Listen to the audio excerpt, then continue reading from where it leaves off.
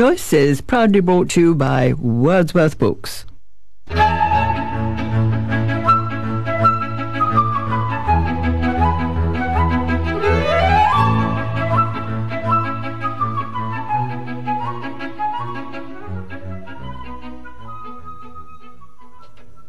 It's the first Monday of the month, so it's welcome to Book Choice on Fine Music Radio 101.3, various other frequencies, and on the web www.fmr.co.za.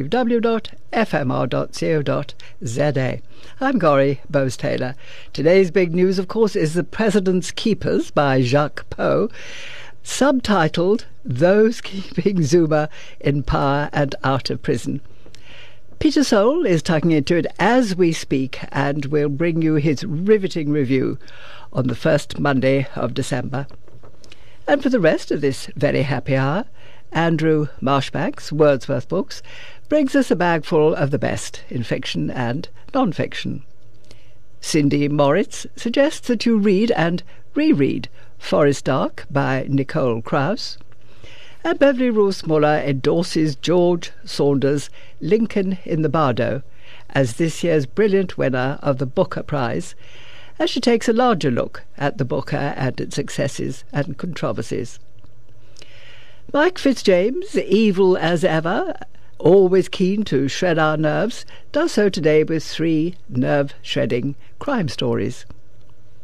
Vanessa Levenstein wonders how you live when your life is reduced to waiting for death, as she reviews Asylum by Marcus Lowe, and shares her thoughts on the powerful book Kwezi, the remarkable story of Fizikele Ntukela Kuzwayo by Redi Hlabi. Melvin Minnar suggests that you probably underestimate the clout of the brilliant short story. Try What It Means When a Man Falls from the Sky by Leslie Nkete Ehrman, and The Accusation by Bundy.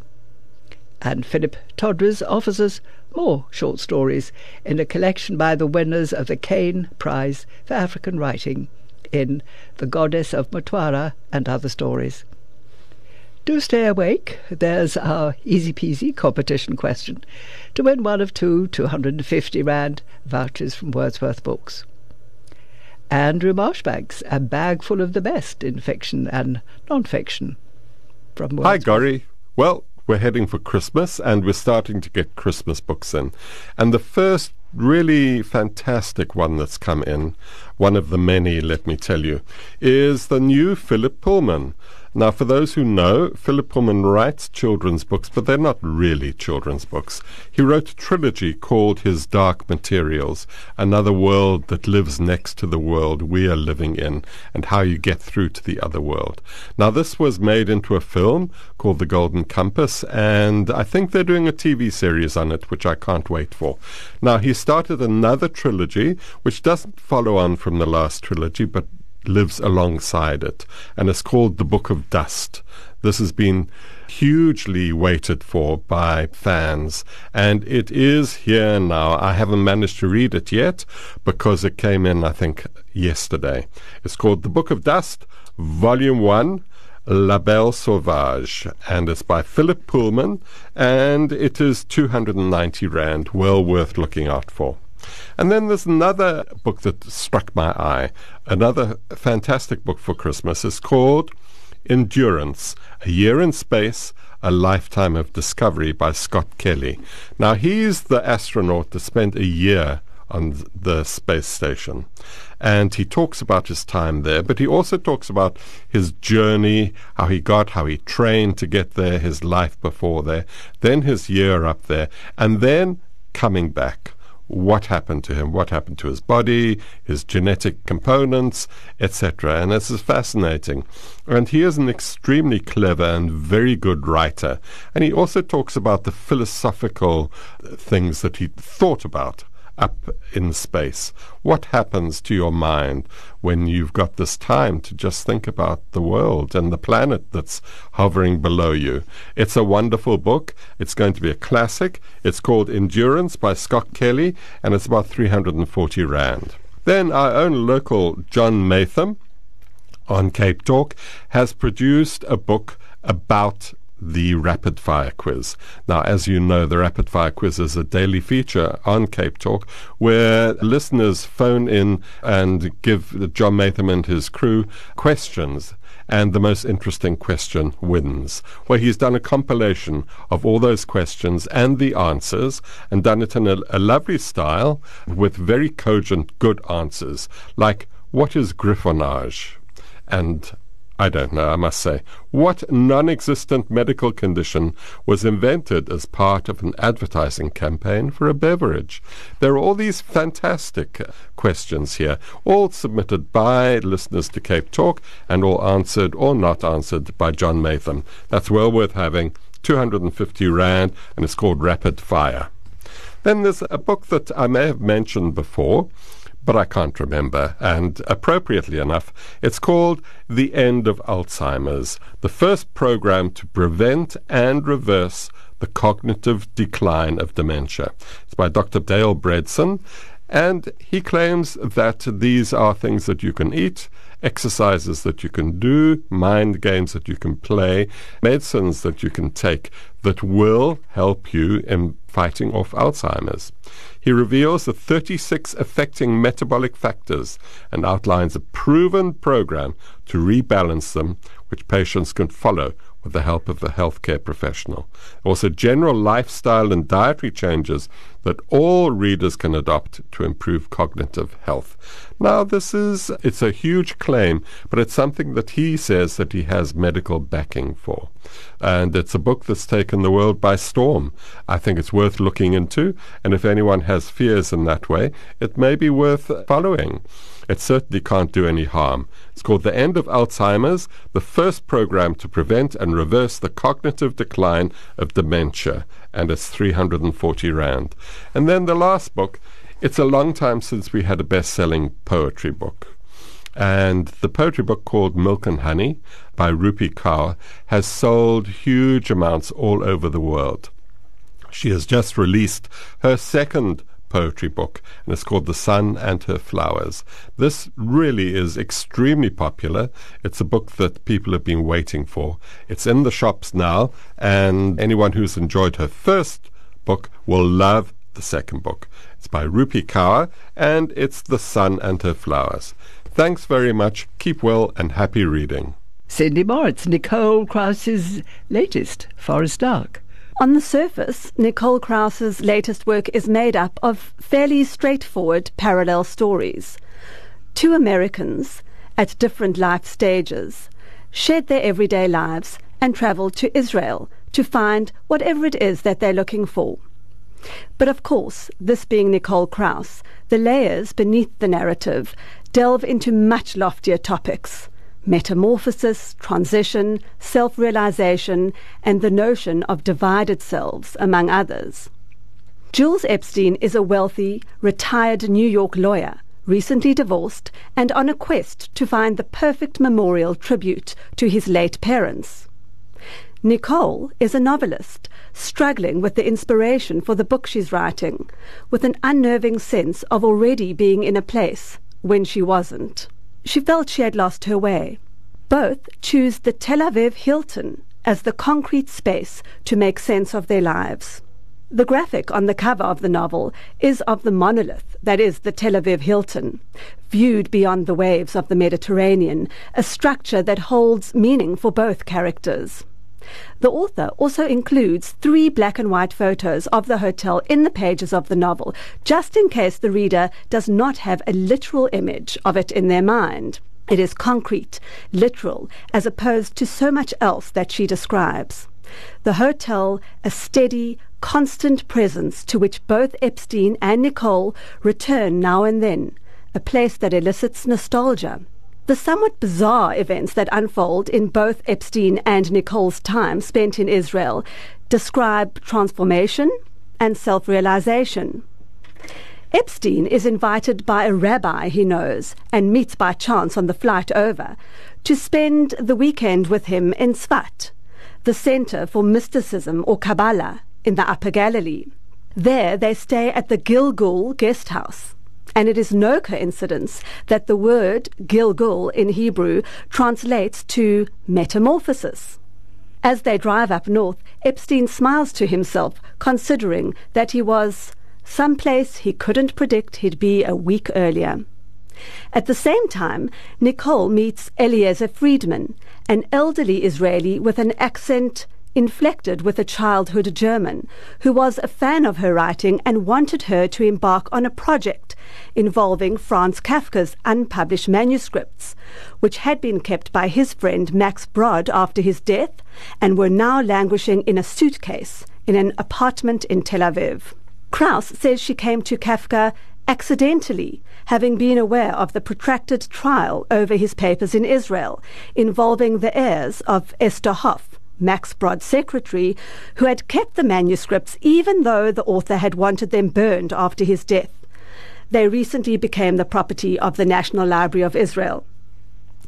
Of course, there wasn't a more appropriate story for the writer to stumble upon in light of Kafka's well-known novella, Metamorphosis. Between the Gilgul guest house and the lengthy ramblings on Kafka, the reader cannot ignore the theme of transformation. The name of the book, Forest Dark, only emerged once Nicole was well into writing. She took it from the lines of Dante, translated by Longfellow, that read as such: "Midway upon the journey of our life, I found myself within a forest dark, for the straightforward pathway had been lost." And why does one of the main characters bear the writer's own name? She explains, "It was a natural decision. In a sense, the self is more or less an invention from beginning to end. What is more unreal, what is more a creation than the self? What fiction doesn't contain a deep reflection of the author's perspective and memory and sense of the world?" This is a book that calls to be read more than once. Already, I have returned to read certain pages. And here's our easy-peasy competition question to win one of two 250 Wordsworth Books vouchers. Yesterday was Fireworks Day, with all animals safely indoors, I hope. Was it to remember Guy Fawkes? Was it to remember Enid Blyton's birthday? We're waiting for your calls on 021 401 1013. Beverly Rose Waller, your thoughts on the Booker Prize and on the brilliance of winner George Saunders?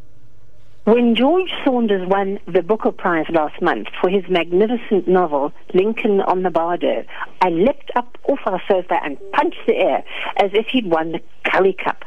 It felt nice for once to have backed a guy who went home with a trophy and a handy cheque of 50,000 crispy British pounds. Lincoln is described on the Booker site as historical, experimental, which is accurate but sounds slightly off-putting. Don't be. It takes a while to get used to this strange format. Dozens of voices, a chorus of sorts, offering comments in what seems to be a void, which is apt for these turn out to be voices from a cemetery during the American Civil War, during which President Abraham Lincoln's beloved 11-year-old son Willie died of illness, at a time when thousands of other sons were dying too.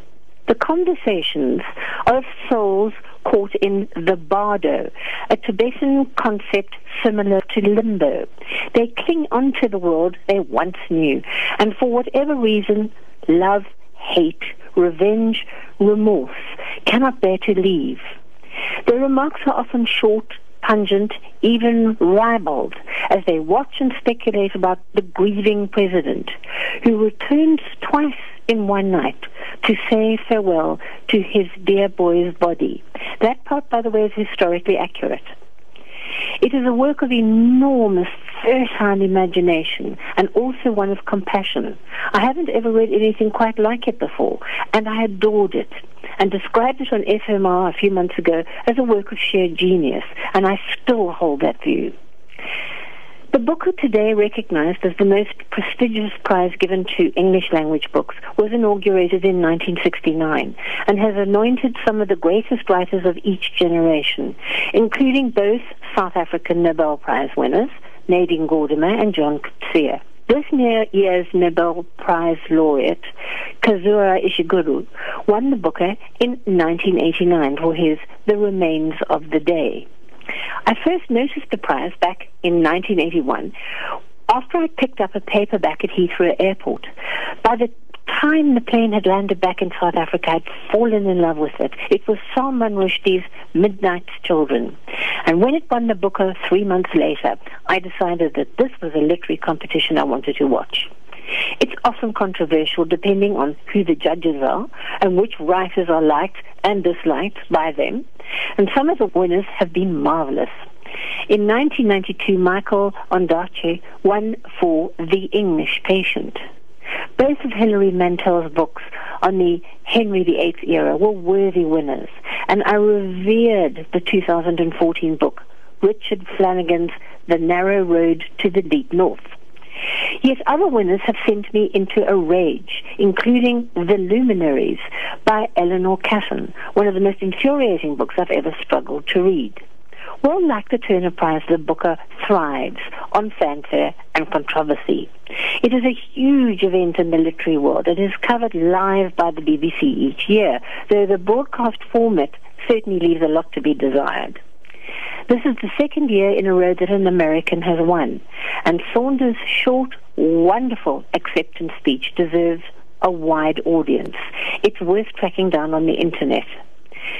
Finally, an interesting footnote is that an annual Booker event is held in Cheltenham, when books from an era predating the Booker are adjudicated.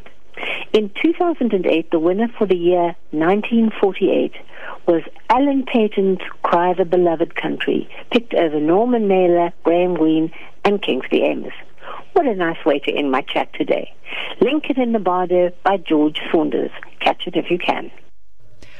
Mike Fitzjames, will you succeed in shredding our nerves with 3 grand thrillers? Good afternoon, Gori. I have 3 fine thrillers to recommend this month. First choice is Warlord by Chris Ryan. Chris has become a deserved hit with his SAS stories. In his latest book, he has developed a new and refreshing broader approach while retaining the SAS content. Mexican drug cartels are rampant, with men, women, and children being butchered in the most obscene ways. The most violent cartel is Los Zetas, consisting of a highly trained renegade former Mexican special forces. The CIA reaches out to the British military for assistance, and an SAS team, headed by Danny Black, are tasked to subject the Zetas to a dose of their own medicine. Obviously, working deniably and under the radar, their mission is to bring death and destruction to the cartel in order to force out into play their leader, whose designation is Z1, together with his top henchmen.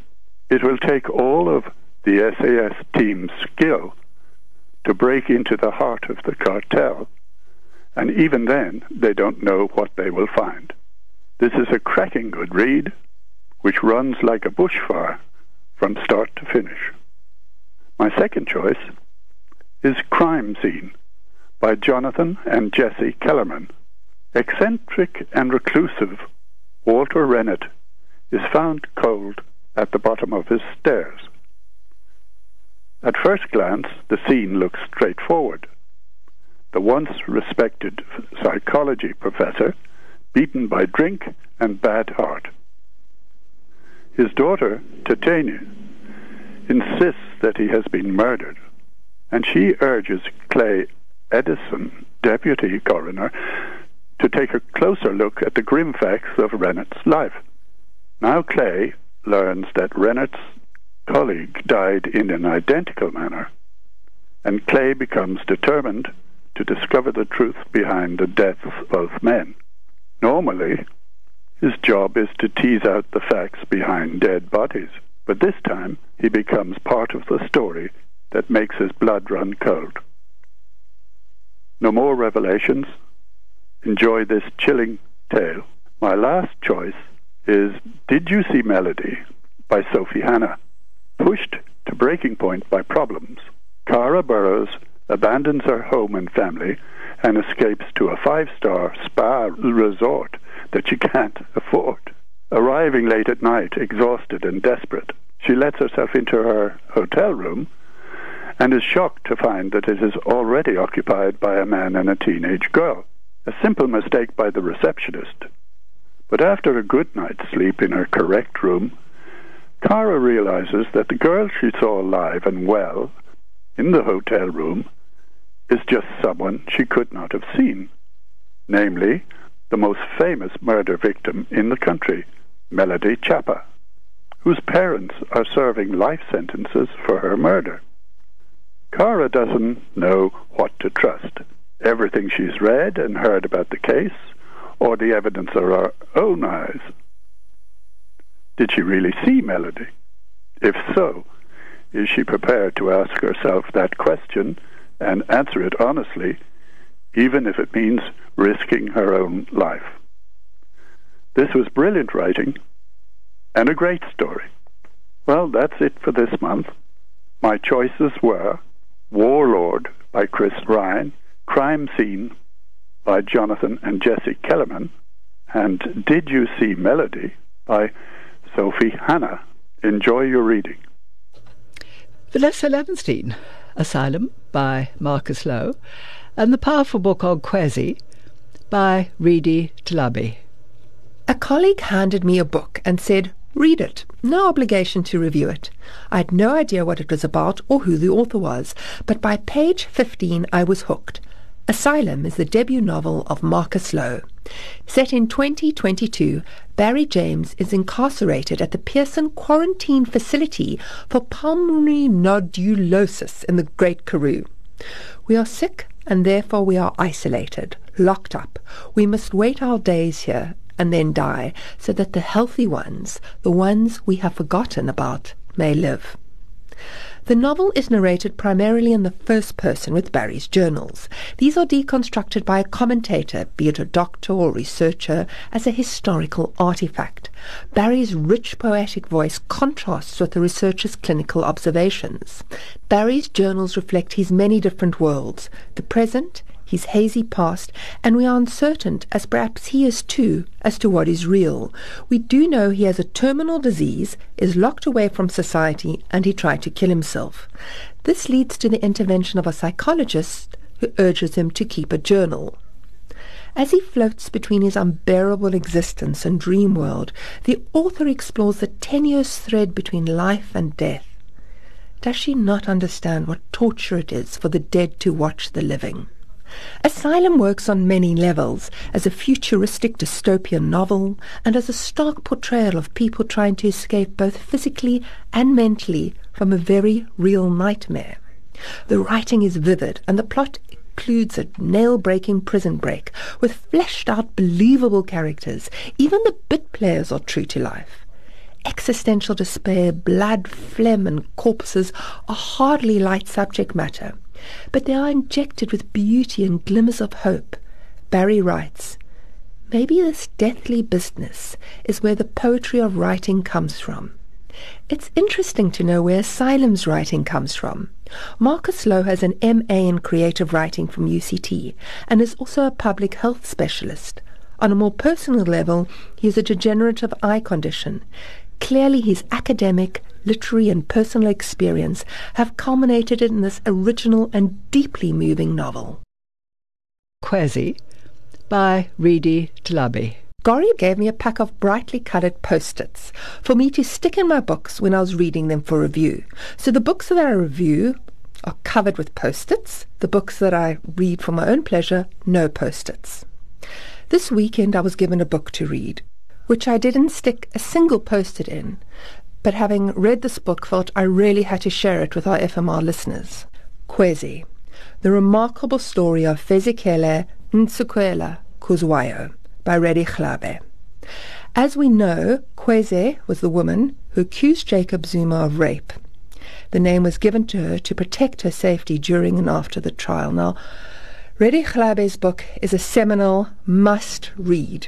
She tells Fez's story and also deconstructs the role of power abuse through the horrifying acts of sexual violence to women in our society.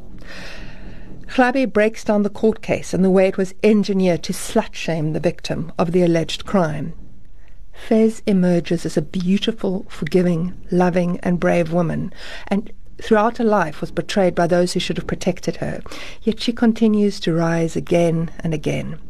That Fez never lived to see this book published is heartbreaking, yet we owe it to her and to the countless others whose voices have been muted to read it.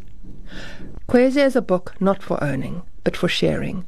Read it, and then give it to somebody else to read. Melvin Minnaar, 2 long books of short stories. Don't underestimate the clout of the brilliant short story in the pantheon of literature. Majestic novels have their charm, and poetry is enticingly filigree, but finely tuned, perfectly pitched short stories can pull a pretty powerful punch. 2 new SS tomes I indulged in recently vividly demonstrate splendid winning wordcraft and the surprising narrative skill that leaves one with a fulfilling, lingering aftertaste. But first, for those in SS doubt, let me make a case for the short story. The genre sometimes has an uncomfortable fit in the grander scheme of literary classification, for a lack of a better description, and the word short is often read to mean less. But the perky tight telling has been around since humans hooked onto the joys of narrative and wonder. The point about a short story is that it is a relatively rapid concluding read, not for fast reading, but one that holds attention for a contained period of time. A condensed concentrate of storytelling, to construct the ditzy oxymoron, the best SS fast-tracks reader engagement and attention. It makes no more demand than the basic narrative requires and leaves a deeply satisfying glow in the well-satisfied literary mind. A tradition of mostly yesteryear, finding proper short stories in public publications these days is a rare pleasure. It's one of the reasons I pay the hefty import subscription to the New Yorker magazine. In days before 140-character communication, the greatest novelists of their time often indulged in the challenges of the taut tale, the sharply targeted, hyperloaded sentence, and tightly pitched plot. This doesn't mean to say there aren't contemporary whizzes. The writers of this week's 2 treat reads are recent entrants into the international SS scene, with debuts that made the news. Perhaps most striking about the 2 books, notably humble in presentation and therefore so much more a rewarding read, is the author's dynamic and different styles and uniquely individual voices. Often the good SS has a particular clarity of individual expression. The Accusation, a book of 7, I quote the subtitle, Forbidden Stories from Inside North Korea, is already somewhat of a cause célèbre. A winner of the English Pen Award, and most unusual in that it gives a rare peek of contemporary life in that clandestine, nebulous country. It is also an engaging example of creative writing within a formal closed state system where creative people too have to obey the rules. North Korea is notoriously cut off from the outside world, and it runs the most tightly controlled society. Even writing is carefully managed. The author of this smuggled manuscript, pseudonym Bandi, meaning firefly, remains unknown and is possibly a member of the official writers' organization. So these stories are serious and dangerous stuff, charting the lives of ordinary people under the regimes of Kim Il-sung and Kim Jong-il during the early 90s. It is easy to over-dramatize and churn up the propaganda value of scenarios that often read like Orwellian satire, tragicomedy even. For example, a baby of a party official cries at the sight of the giant posters of the leaders outside her apartment. The mother closed the curtains, but soon a higher official comes visiting, and the shut curtains become an anti-revolutionary crime. Through the blunt, ragged, often urgent prose, one gets a curious image of this strange country and society, where, and I quote, innocent people whose lives consist of doing as they were told, end quote, accidentally clash with the rules and then realize what they've been told all along is not true. This revelation, a thread running through all the stories, selected from a larger group and brilliantly translated by Deborah Smith, casts a tragic gloom in conclusions of nowhereness. The young 33-year-old Leslie Arima too negotiates the grimmer edges of the human condition in a wondrously titled What It Means When a Man Falls from the Sky.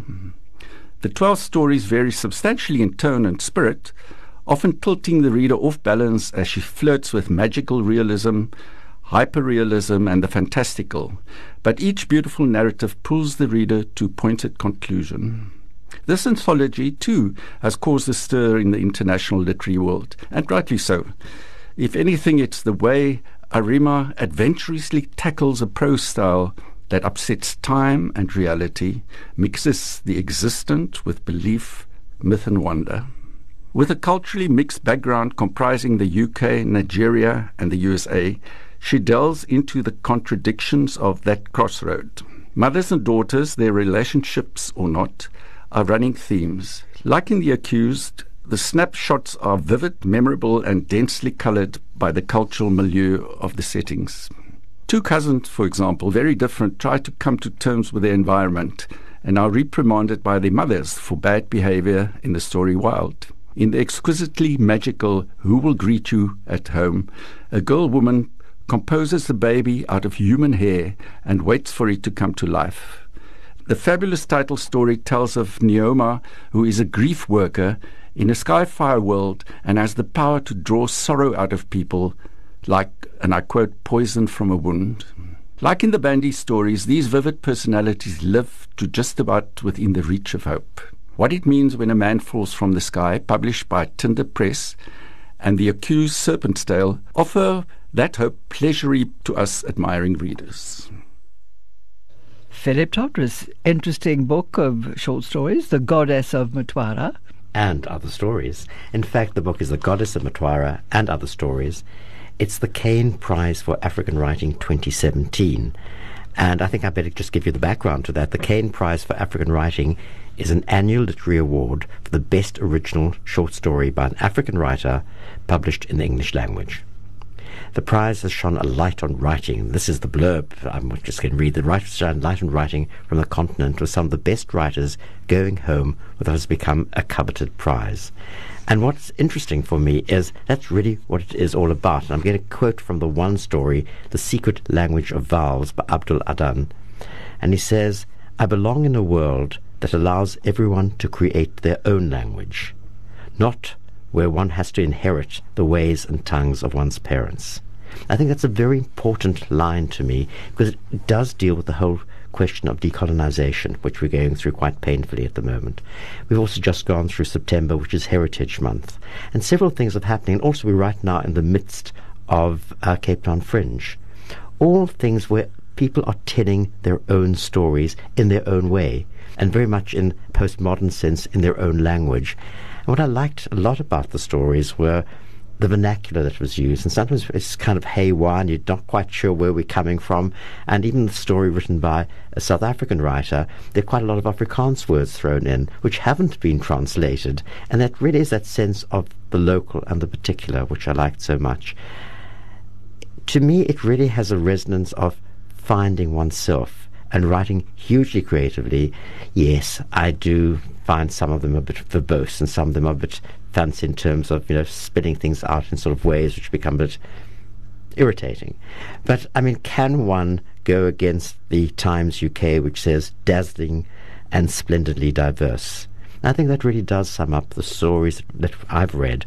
And I love The Goddess of Mtwara and Other Stories. We're talking about gods. We're talking about powerful entities. We're talking about bad spirits and evil demons. We're talking about young, modern, cell phone operating, very savvy, contemporary people, fearful and concerned about and directed by very strong forces which are culturally directed. And these were quite amazing stories for me, and just sort of wandering through how people deal with a very modern world but still with very strong cultural associations.